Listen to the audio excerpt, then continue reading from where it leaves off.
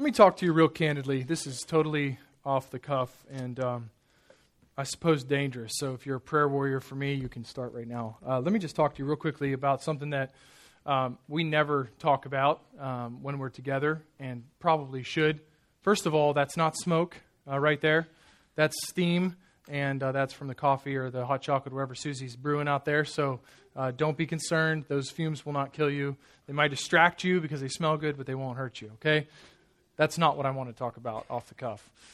The thing that I want to address quickly is the opportunity we had this morning to be distracted or discouraged or set aside from the focus of what we're doing through some kind of a mishap in the process of what is normal routine in our church family. So it's important for us to consider and to actually think about how we respond when something doesn't go right, or the people who are caring for us and giving their lives as sacrifice in front of us to facilitate us worshiping make a mistake or cause some kind of confusion in what we're doing. And I was sitting there following our singing time and the way that ended, and I was trying to think of a passage that spoke directly to that kind of scenario. And it's one that's normal. It's certainly not something that we enjoy. Those who are involved in it from the front definitely don't enjoy it. But let me encourage you from Romans chapter 12, beginning of verse number 9. Paul kind of gives a grocery list of the way we respond to each other in the body. Let's turn there. Romans chapter 12. And let's just look at this briefly because I think it's important.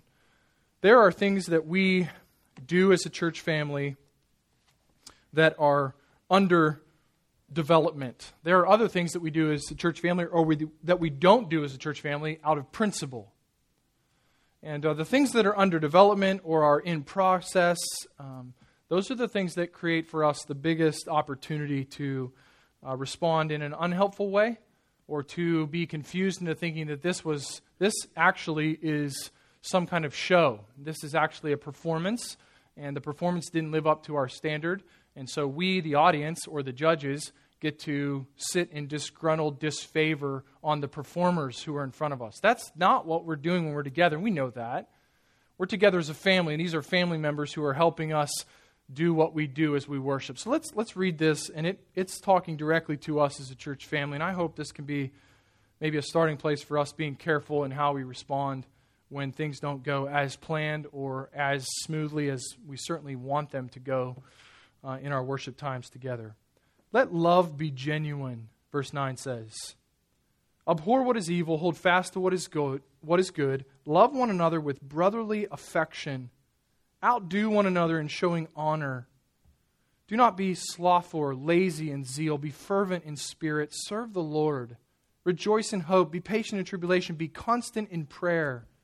Contribute to the needs of the saints and seek to show hospitality. Bless those who persecute you. Bless and do not curse them. Rejoice with those who rejoice. Weep with those who weep. Live in harmony with one another. Do not be haughty, but associate with the lowly. Never be wise in your own sight. Repay no evil for evil, but give thought to what is honorable in the sight of all. If possible, so far as it depends on you, live peaceably with all.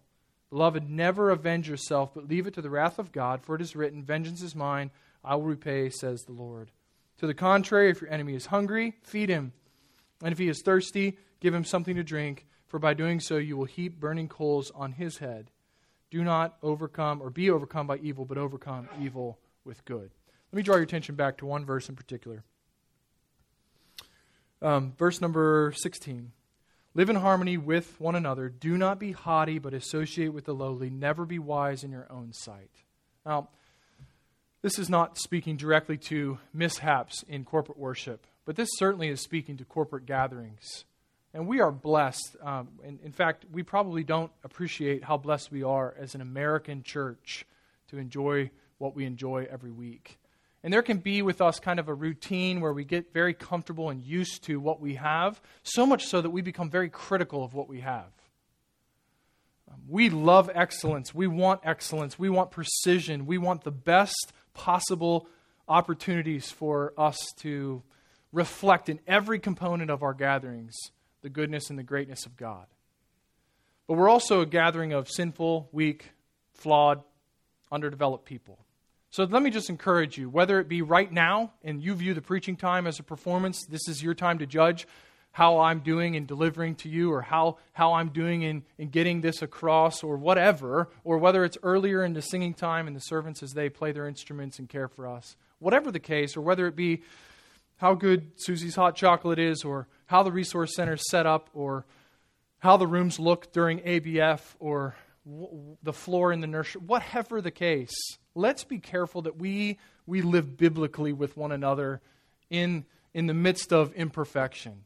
There's development, there's growth, patience is always called for. And I just want to encourage you, I want to encourage my own heart to respond rightly in worship to things not going as smoothly as we may design them to be or desire for them to be. So just an encouragement, not that I'm not aware that I might be the one who needs to hear this most. I might be the one who's most concerned about these things or compelled to work hard at thinking rightly, but I thought I'd encourage you before we get started this morning.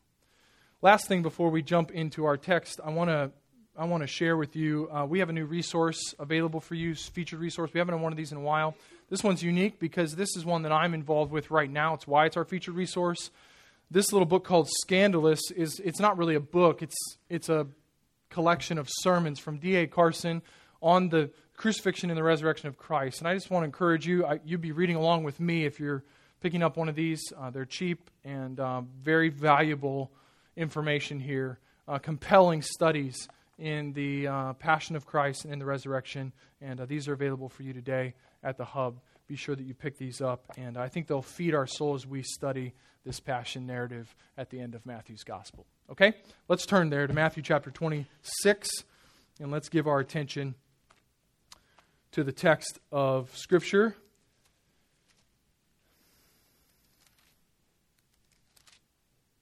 And give our full focus here for the next several minutes. Let's pray together, and then we'll read, and then we'll study together. Father, thank you for what you're doing at Grace Church. There is much to be encouraged with as we see one another developing in grace, and we have opportunity to turn back praise to you for the work that you're doing in our own hearts and our own lives, the way you're shaping and molding us, and then the experience of the encouragement of others being shaped and molded as well. I pray that you would help us as a church family to keep the main things, that the gospel would be at the center of how we process even our gatherings together, that the gospel would be at the center of how we even receive the word through preaching and instruction, how we process the word and then fellowship with one another around the word as we gather in smaller groups throughout our week. I pray that the gospel would be at the center of our times of communication and engaging with one another, that there would be truth and love communicated with each other. We desire for the gospel to be at the center, not so that in some selfish way we are the end or we're the beneficiaries, but so that your name would be glorified, that we would develop more and more and more and more into a people that is so distinct from our culture, so set apart in our affections for you, so overwhelmed with your grace and your power, and so compelled to love one another and to extend mercy and grace to the world around us. We ask that you would do this so that the fame of your name would spread through this valley, that we would be one part as one local expression of your body of carrying the good news of Christ effectively to our communities. This is far beyond what we could muster up or make happen on our own. This certainly is something we can't create an environment to accomplish. You, through the power of your Spirit, must do this work. So we submit again to you right now as we're about to engage with the study of your word and ask you to realign our thoughts after your thoughts, inform our conscience so that we're convicted where there is sin, whether it be active sin or sins of omission. Encourage our faith so that we might walk believing this week what we cannot see because we have been encouraged with one another. And set our course on a path of growth. Take us down another step of progressing toward the righteousness that is ours in Christ being displayed in our daily lives. we desperately need help. We need help to receive and understand and to live your word. So grant us that help through the work of your Spirit, we ask, in the name of your Son. Amen. Let's read together from Matthew chapter 26, beginning in verse number 17. We'll pick up our narrative of the Passion Week and read together verses 17 through 30, and then we'll come back and we'll study them together. Let's read together, okay? Verse number 17. Now, on the first day of unleavened bread, the disciples came to Jesus, saying, "Where will you have us prepare for you to eat the Passover?" He said, "Go into the city to a certain man and say to him, 'The teacher says, my time is at hand. I will keep the Passover at your house with my disciples.' And the disciples did as Jesus had directed them, and they prepared the Passover. When it was evening, he reclined at the table with the 12. And as they were eating, he said, 'Truly I say to you, one of you will betray me.' And they were very sorrowful and began to say to him, one after another, 'Is it I, Lord?' He answered, 'He who has dipped his hand in the dish with me will betray me. The Son of Man goes as it is written of him, but woe to the man by whom the Son of Man is betrayed. It would have been better for the man if he had not been born.' Judas, who would betray him, answered, 'Is it I, Rabbi?' He said to him, 'You have said so.' Now as they were eating, Jesus took bread, and after blessing it, broke it, and gave it to the disciples, and said, 'Take, eat, this is my body.' And he took a cup, and when he had given thanks, he gave it to them, saying, 'Drink of it, all of you, for this is my blood of the covenant, which is poured out for many for the forgiveness of sins.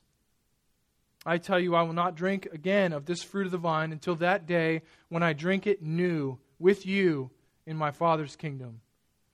And when they had sung a hymn, they went out to the Mount of Olives." These are the words of God for our consideration this morning, and I trust that God will use them to shape and mold us to look more like His suffering servant, His Son Jesus. Perhaps you've come this morning to our time of worship together doubtful or discouraged with the sovereignty of God. Sovereignty of God is something of a theological jargon term at this point in the Western church. The sovereignty of God is very simply the rulership of God, the domain of God over all that He has created. Perhaps you've come this morning mindless of the sovereignty of God. It's not that you're doubting it, knowing that this is what the Scriptures teach, but having a difficult time seeing it played out in your life or submitting to it as it's played out in your life, but you're just mindless of the sovereignty of God. You generally live out your theology that you are sovereign over your life. In fact, your very presence here this morning is your sovereign plan being accomplished. You have made plans to be here. That's why you're here this morning. Whatever the case, whether you be mindless of the sovereignty of God, or perhaps doubting the sovereignty of God, or championing the sovereignty of God, perhaps you're here this morning never being more aware than you are right now that you have a God who orchestrates the events of history, who works in the details of human life, who accomplishes His purposes without failure to the glory of His name. Whatever the case, this narrative text, this record that Matthew provides for us in the week of the death of Christ, in the Passion Week, highlights the sovereignty of God in the centerpiece of human history.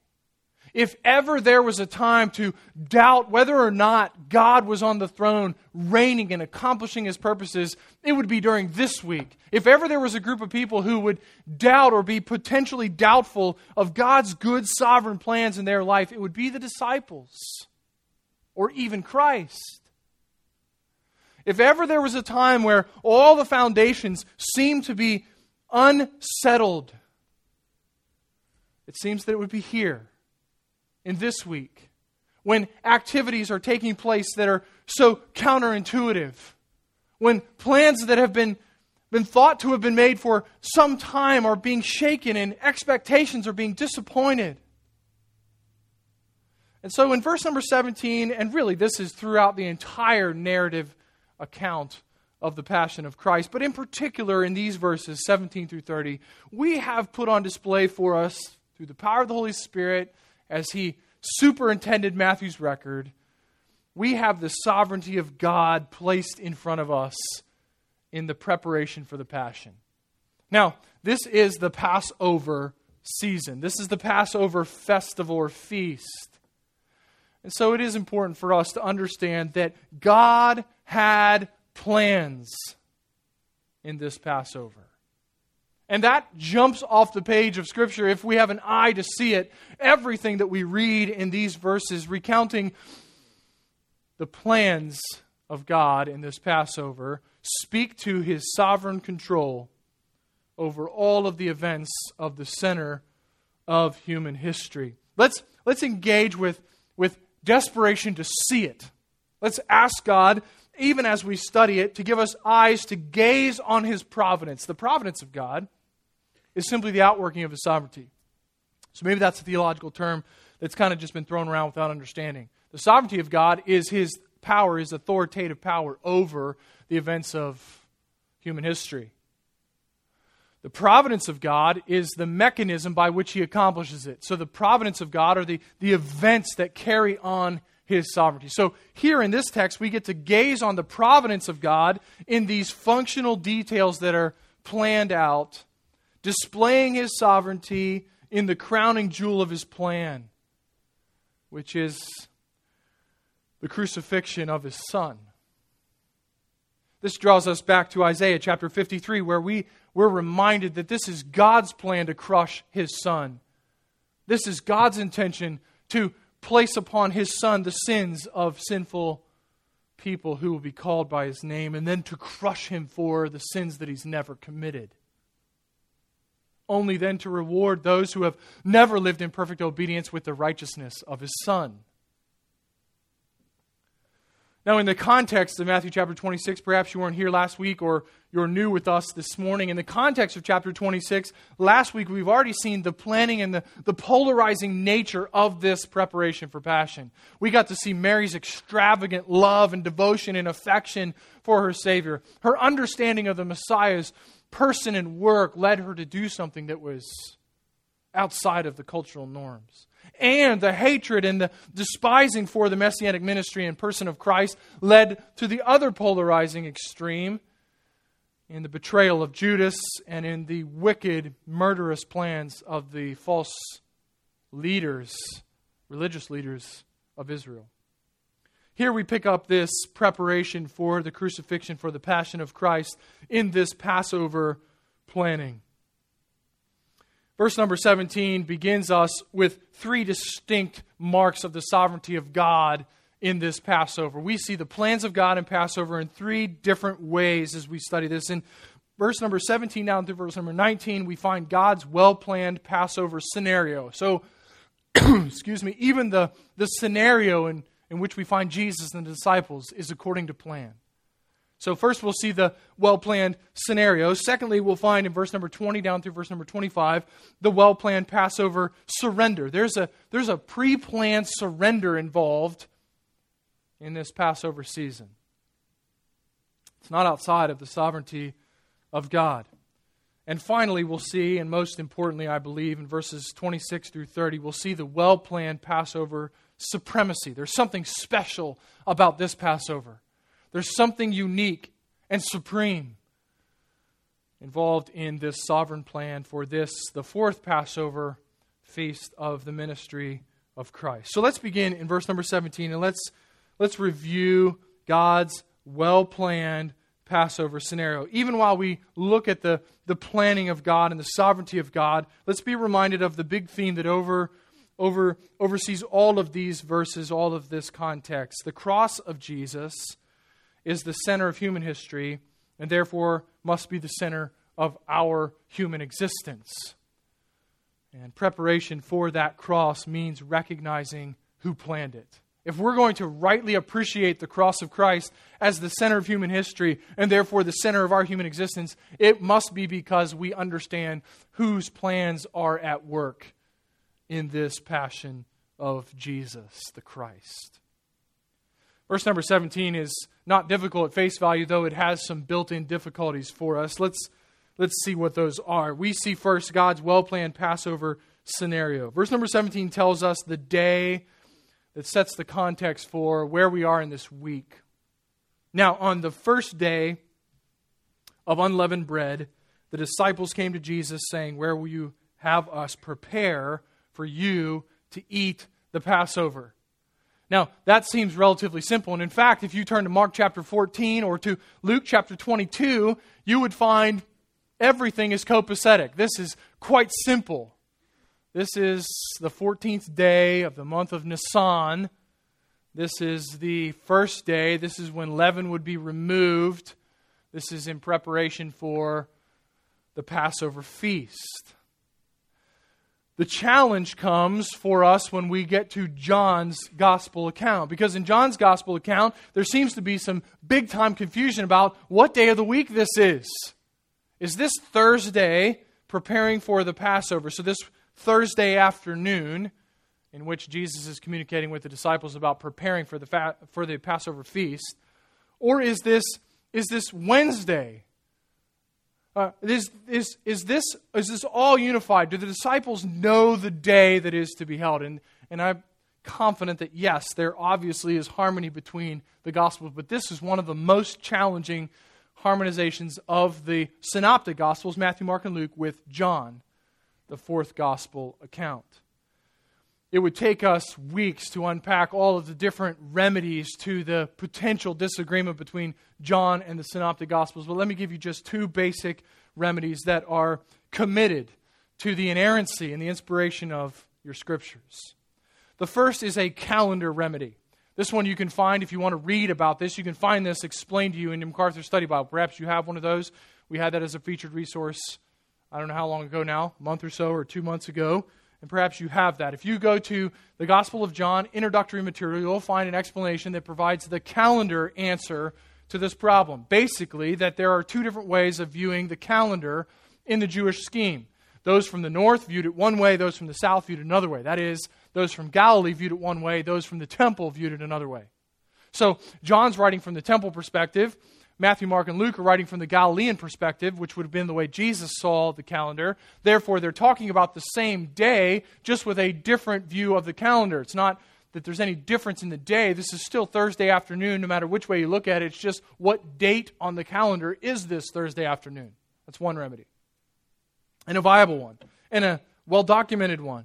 Based upon historic evidence from Jewish historians of the time, though limited reference, is still based on reference from them that there was discrepancy in how the Jews understood the calendar. The second option you could find outlined for you in the Gospel of John, mostly, in the ESV Study Bible, which I know many of you have, or perhaps in the Expositor's Bible Commentary, which some of you have as a whole Bible commentary, in the commentary on Matthew or John. And in that perspective, it's not so much that there's different calendars, it's just that we're not clear enough on what John is trying to communicate. So there's an exegetical explanation presented, which both harmonizes the date and the day. So basically, that view, which I am so up to my eyes in these views and understanding them, I lean only 51% of the way toward that view, not knowing which view to take. I know that there's harmony, that there's no discrediting of the text. Not that John was confused or that Matthew, Mark, and Luke and Jesus were confused. We're confused. And these both provide alternatives for us to have the apostles who are writing to us agree and for our Scriptures to be held together. Either way, whether it is a calendar issue or whether it is an exegetical understanding of John issue, either way, the remedy must come back to this being Thursday afternoon. This is Thursday afternoon. And when it says that when evening comes, that's Thursday evening. That is the beginning of Friday. Friday carrying from Thursday evening to Friday evening. Jesus will be killed on the day of the Passover at 3 in the afternoon. That is Friday, which begins on Thursday at sundown. What the dates of those days are is really an issue for debate. This sets the context for us very simply because it launches us into all the other details that we're going to find here. If I just lost you, let me bring you back by telling you this is Thursday, getting us ready for the Passover. So the unleavened bread, or the day of unleavened bread, comes from Exodus chapter 12. And in Exodus chapter 12, unfortunately, we're not as familiar with our Old Testament as we should be. In Exodus chapter 12, we have the outline for the nation of Israel getting ready to leave Egypt. And in getting ready to leave Egypt, they need to have unleavened bread, flat bread, prepared. And they need to kill a lamb. And they need to cook that lamb. And they will eat that lamb. And they'll take the blood of that lamb and they'll spread it across their doorpost with a hyssop. And that night, the angel of death will come from God's throne room and will wipe out all of the firstborn of the land of Egypt. And every home that is not covered with the blood of that lamb, as outlined in Exodus chapter 12, will lose their firstborn son. But the angel will pass over every house that has the blood on the doorpost. And from that moment forward, there would be a memorial to the grace of God and the plan of God and the mercy of God in passing over those who had sacrificed a lamb, shed blood for a covering over their home. It would be known as the Passover feast. And mixed with the Passover feast would be the feast of unleavened bread, which was going along with this week-long festivity. All in remembrance of God's deliverance from Israel. All depicting and reminding the nation of Israel that God had been gracious to them and had brought them out of slavery by His power and might. So don't lose the impact because of your cultural disconnection as a Gentile from what is being said when it says in verse 17, now on the first day of unleavened bread, the disciples came to Jesus saying, where we have us prepare for you to eat the Passover. Jesus and the disciples are preparing to have a lamb slaughtered at the temple for its throat to be slit and for it to bleed out and within 2 hours to be roasted and eaten in commemoration of the passing over of the death angel as the final plague in Egypt before God rescued the nation of Israel. God has well-planned Passover scenario here in verses number 17 through 19. The disciples are asking an innocent question. They're Jewish people. They don't need any of this information. They don't have to wonder what the day of unleavened bread is, and they certainly don't miss the impact of what the Passover is. What they want to know is, hey, Jesus, where are we going to eat the Passover meal? And what we find in Jesus' response is that a sovereign God is orchestrating even the smallest details. Christ says, go find a certain man. The Gospels tell us it's the guy with the pitcher of water. I mean, there's just not a lot of definitive information given here. The disciples are going to go find this guy who's got this pitcher of water. And they're going to say to the guy, it's the time for the Lord to come to your house, for Christ to come to your house, for Jesus and the disciples to eat in your home for the Passover meal. And He's going to know what to do. Why? Because all of this has been planned by a sovereign, powerful, intimately involved God of the universe. Notice the inference from Jesus in verse number 18. Go into the city to a certain man and say to him, the teacher says, now notice these words, my time is at hand. Brothers and sisters in Christ, every time we see my time or the time is at hand, let it be a road marker for us to worship the sovereign plans of God. Jesus says, tell him that the time is now. What time? The time has been prepared. By whom?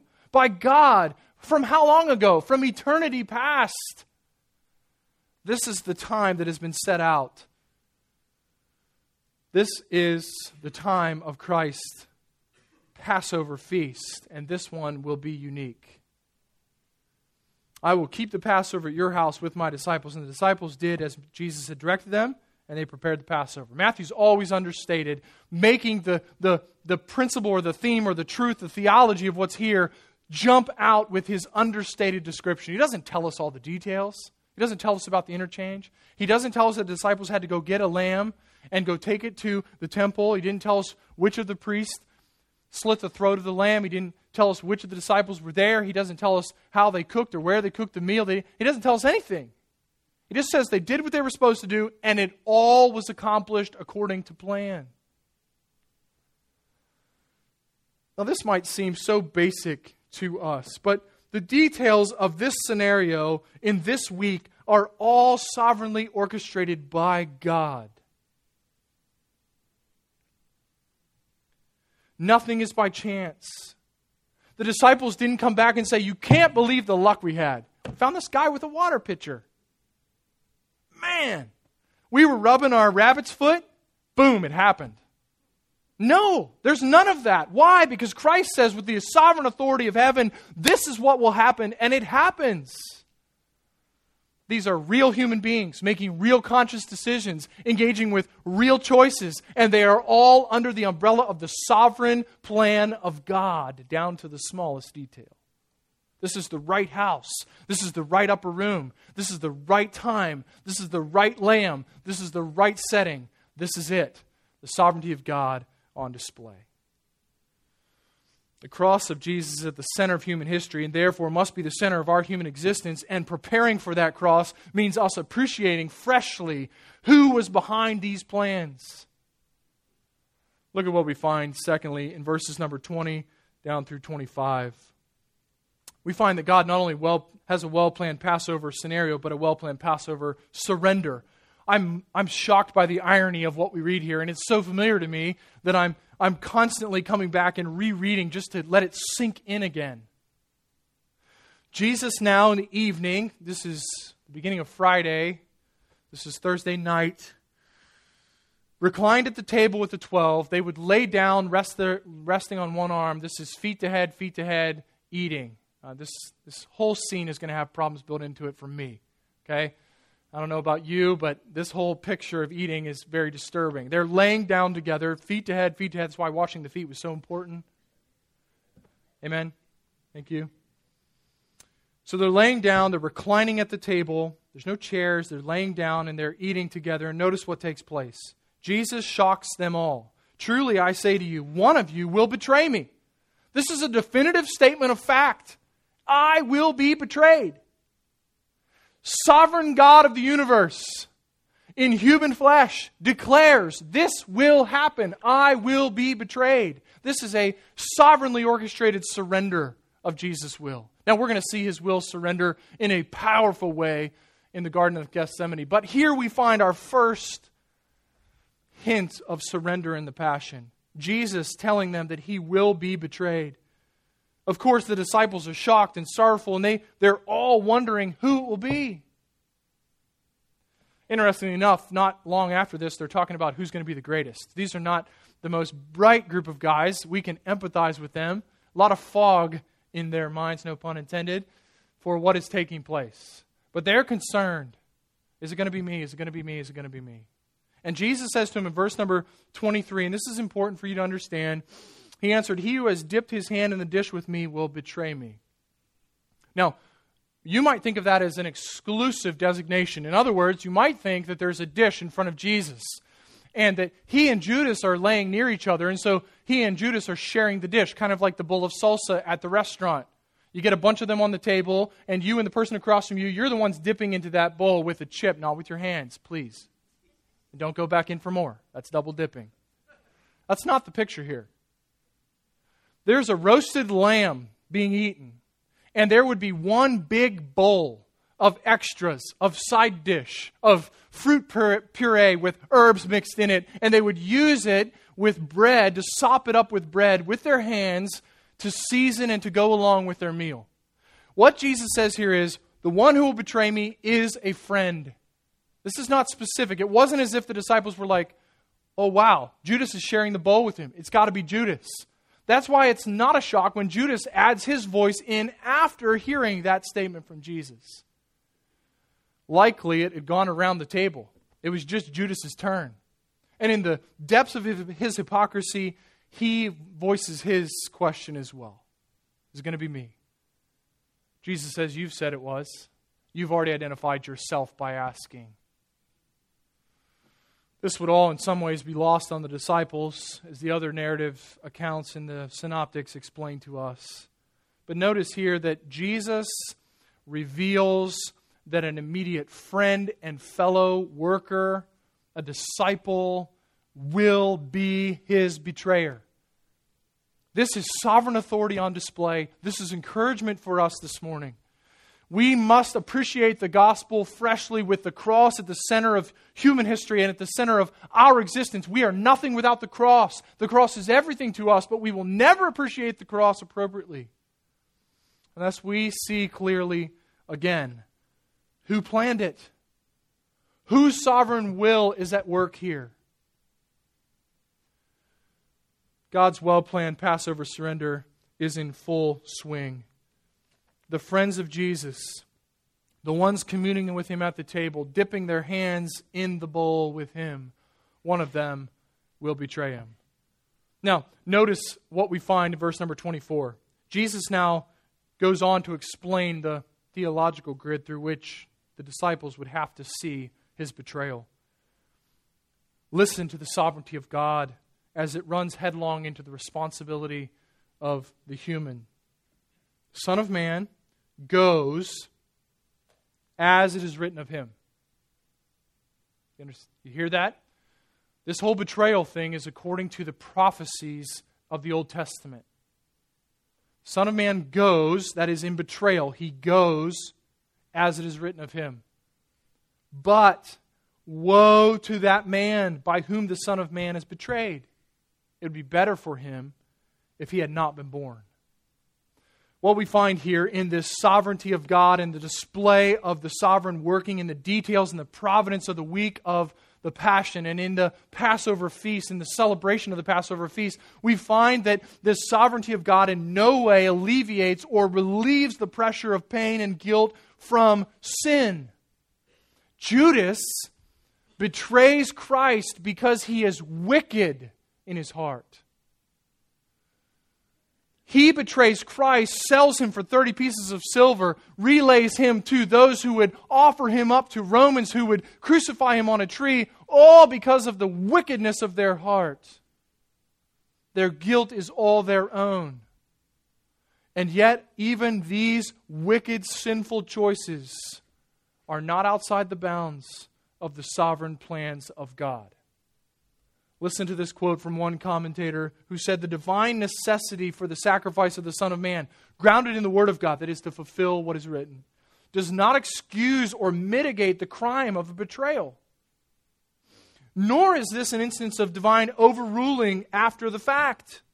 Instead, divine sovereignty and human responsibility are both involved in Judas's treason, the one affecting salvation and bringing redemptive history to its fulfillment. The other, answering the promptings of an evil heart.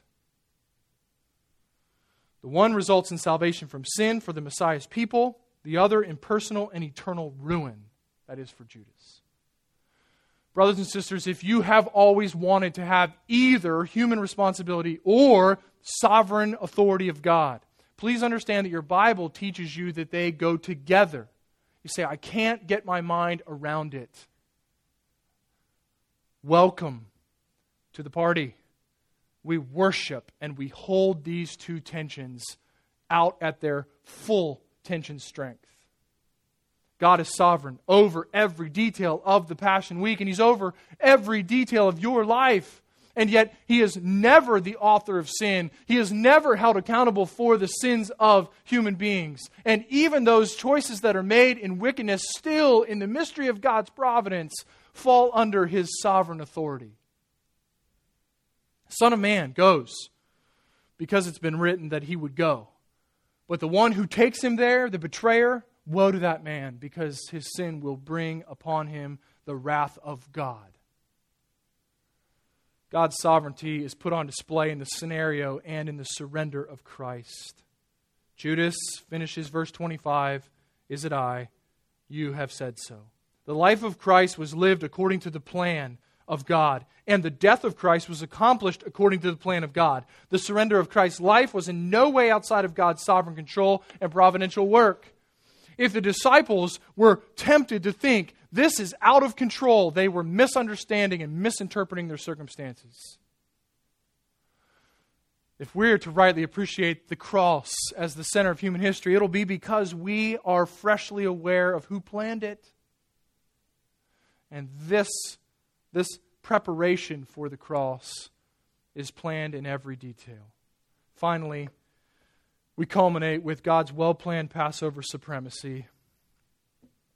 Verses 26 through 30 highlight for us the supreme nature of this Passover. Because this Passover was not just like any other Passover. This was not just some Jewish feast in the upper room where the disciples, his friends and spiritual family were enjoying the lamb and eating together and drinking together.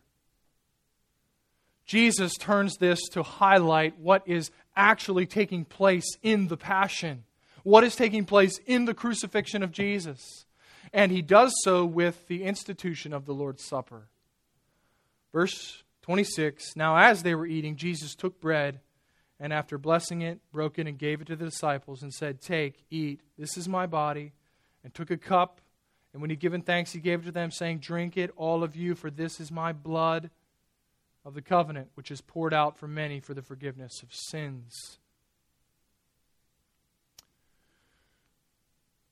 God's well-planned supremacy is found here in the person of his Son. Jesus turns what was the Passover feast looking back to the faithfulness of God and the mercy and grace of God in preserving life and rescuing the nation of Israel. He now turns and moves in forward glancing and in looking to the future, which would be the immediate future, to what would now be commemorated under the new covenant people of God. That is, those who are the recipients of the full work of the Lamb of God. No longer would the Passover be remembered merely to point to an animal lamb killed for a temporary covering to provide temporary grace and mercy from God. But now there would be the remembrance of all who are Christ to the sacrifice of a perfect lamb, slain once and for all, to cover sins forever and for all of the sins of the people of God. This is a fascinating section, and it is, again, so understated by Matthew. There's just not a lot of details here. Let this be clear. No one at the table was confused that this was actually the body of Christ. They were looking at him. So if you've been raised with an understanding of a fancy word, transubstantiation, which means that when we take communion together, when we eat the bread, it actually becomes the body of Christ, like flesh of Christ. Because of this passage, understand that would have been absolutely confusing to the people there. We know that Jesus is saying, this is to be the object that causes you to remember my body. This drink of wine is to be the cause of remembering my blood. This is my body, this is my blood. These are the representations of my body, my blood for you. And this is the mark of a new covenant. You see, Israel had long been promised that there would be a day when God would remove their stony hearts of unbelief and would give them or hearts rather of flesh. That there would be a day when they would have the Spirit's presence with them. That they would walk in obedience and long for the Word and love God. This was their anticipation, and now it was coming to fruition. And the supremacy of Jesus Christ is rising up through this moment of Passover. No longer will the people of God take the bread and the cup and merely remember the grace of God in rescuing Israel. But now there will be a new understanding in the new covenant. Even the preparation for the passion of Christ should rush us into worship of our Savior. His glorious substitution establishes His supremacy. What the disciples had interpreted by this meal together with Jesus was now being reinterpreted by Jesus, pointing with the ultimate picture of what was even being done at the Passover. Even that that little lamb that was slain so that the death angel would pass over, looked with anticipation to the day when a perfect lamb would be slain, when covering would be made that would never go away, when death would be done away with forever for those who were under the covenant. And now it is here. This is the sovereign supremacy of God on display in the person and the work of Christ. We should treasure Him when we read these accounts. We should be overwhelmed freshly. I need to be overwhelmed freshly with the sovereign work of God and the details in preparation for the passion of Christ, because it is in those details and in whose plan is being carried out that I find my gaze centered on Christ, full of worship and affections for Him. What a precious sacrifice this is. Now, at this point in our time and study, usually we would turn to say, now how do we handle this text? What do we do with this portion of God's Word? How do we rightly apply this and obey this? I actually want to read the Bible with you as our closing application. Turn to Hebrews chapter 9.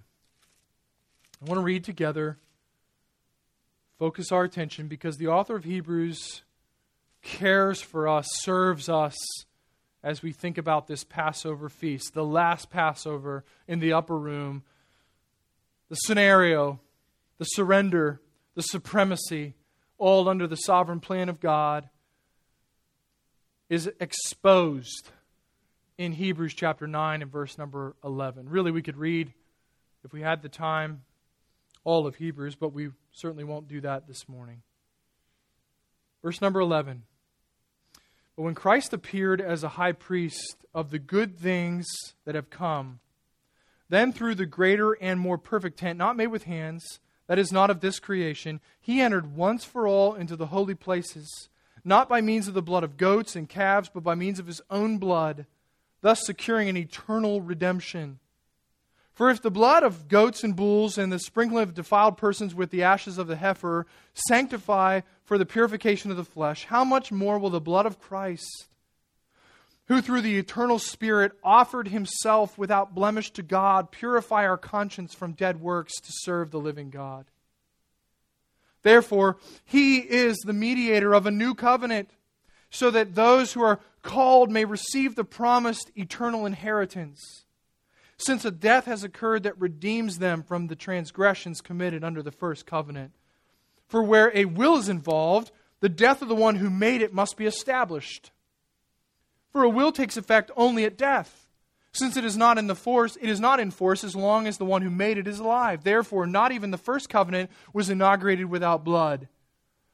For when every commandment of the law had been declared by Moses to all the people, he took the blood of calves and goats with water and scarlet wool and hyssop, and sprinkled both the book itself and all the people, saying, "This is the blood of the covenant that God made, or that God commanded for you."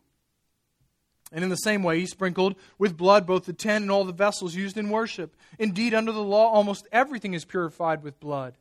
And without the shedding of blood, there is no forgiveness of sins. Thus, it was necessary for the copies of the heavenly things to be purified with these rites, but the heavenly things themselves with better sacrifices than these. For Christ has entered not into the holy places made with hands, which are copies of the true things, but into the heavens itself, now to appear in the presence of God on our behalf. Nor was it to offer Himself repeatedly, as the high priest enters the holy places every year with blood not his own. For then He would have had to suffer repeatedly since the foundation of the world. But as it is, He has appeared once for all at the end of the ages to put away sin by the sacrifice of Himself. And just as it is appointed for man to die once, and after that comes judgment, so Christ, having been offered once to bear the sins of many, will appear a second time, not to deal with sin, but to save those who are eagerly waiting for Him. For since the law has but a shadow of the good things to come instead of the true form of these realities, it can never, by the same sacrifices that are continually offered every year, make perfect those who draw near. Otherwise, would they not have ceased to be offered, since the worshippers, having once been cleansed, would no longer have any consciousness of sins? But in these sacrifices there is a reminder of sin every year. Note this, for it is impossible for the blood of bulls and goats to take away sins. Consequently, when Christ came into the world, He said, sacrifices and offerings you have not desired, but a body you have prepared for me, and burnt offerings and sin offerings you have taken no pleasure. Then I said, behold, I have come to do your will, O God, as it is written of me in the scroll of the book.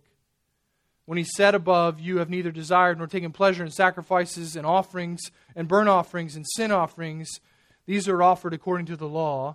Then He added, behold, I have come to do your will. He does away with the first in order to establish the second.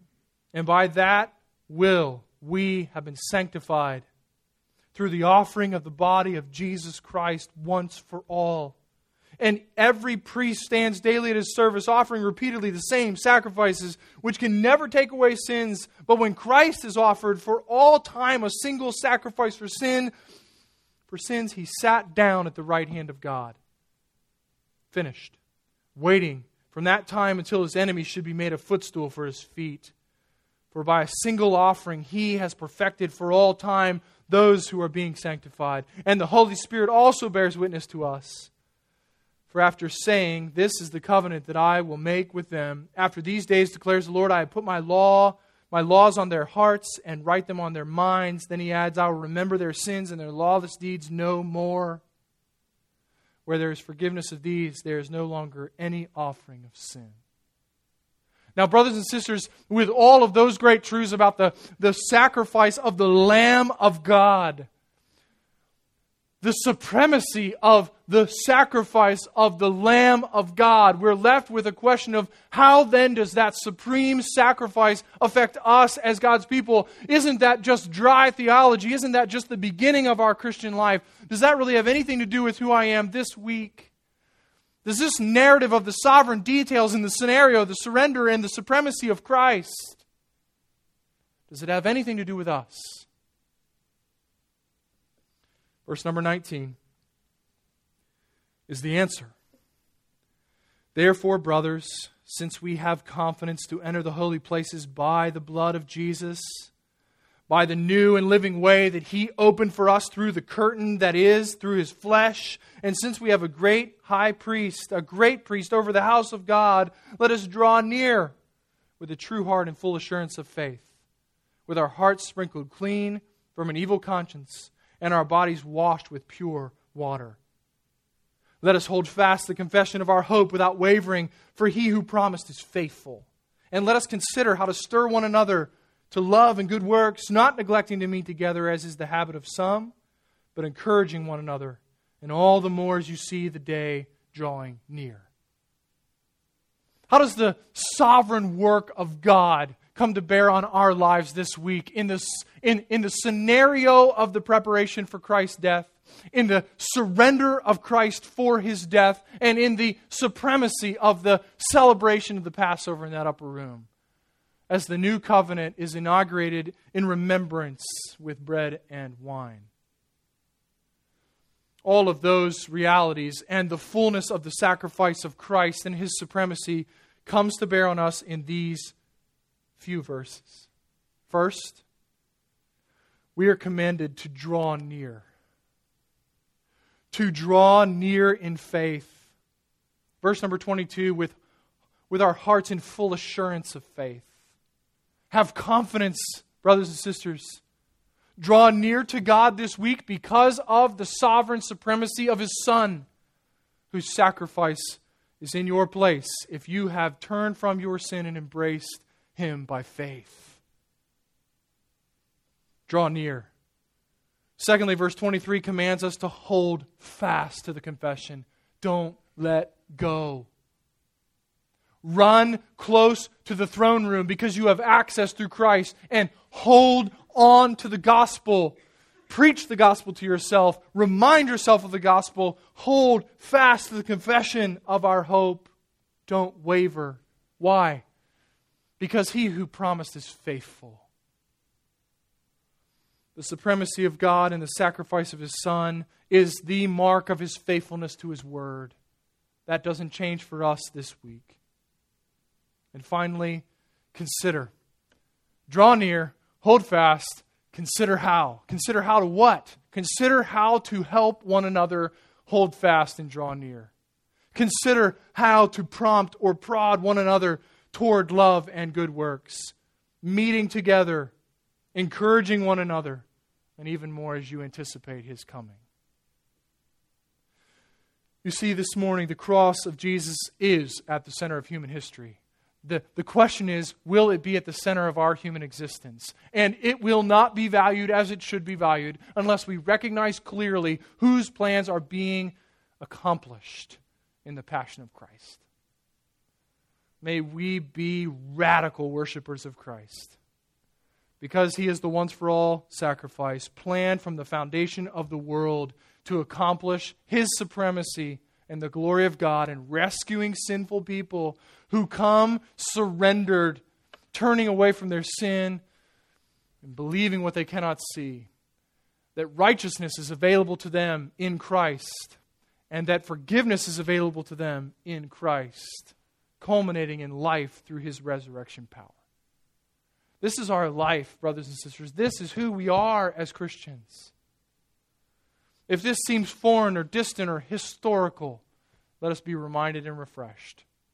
If we're here gathering under the name of Christianity but know nothing of this powerful work of God, the gospel of Christ that changes us from the inside out, repent. Cry out for mercy, for eyes to see the glory of Christ.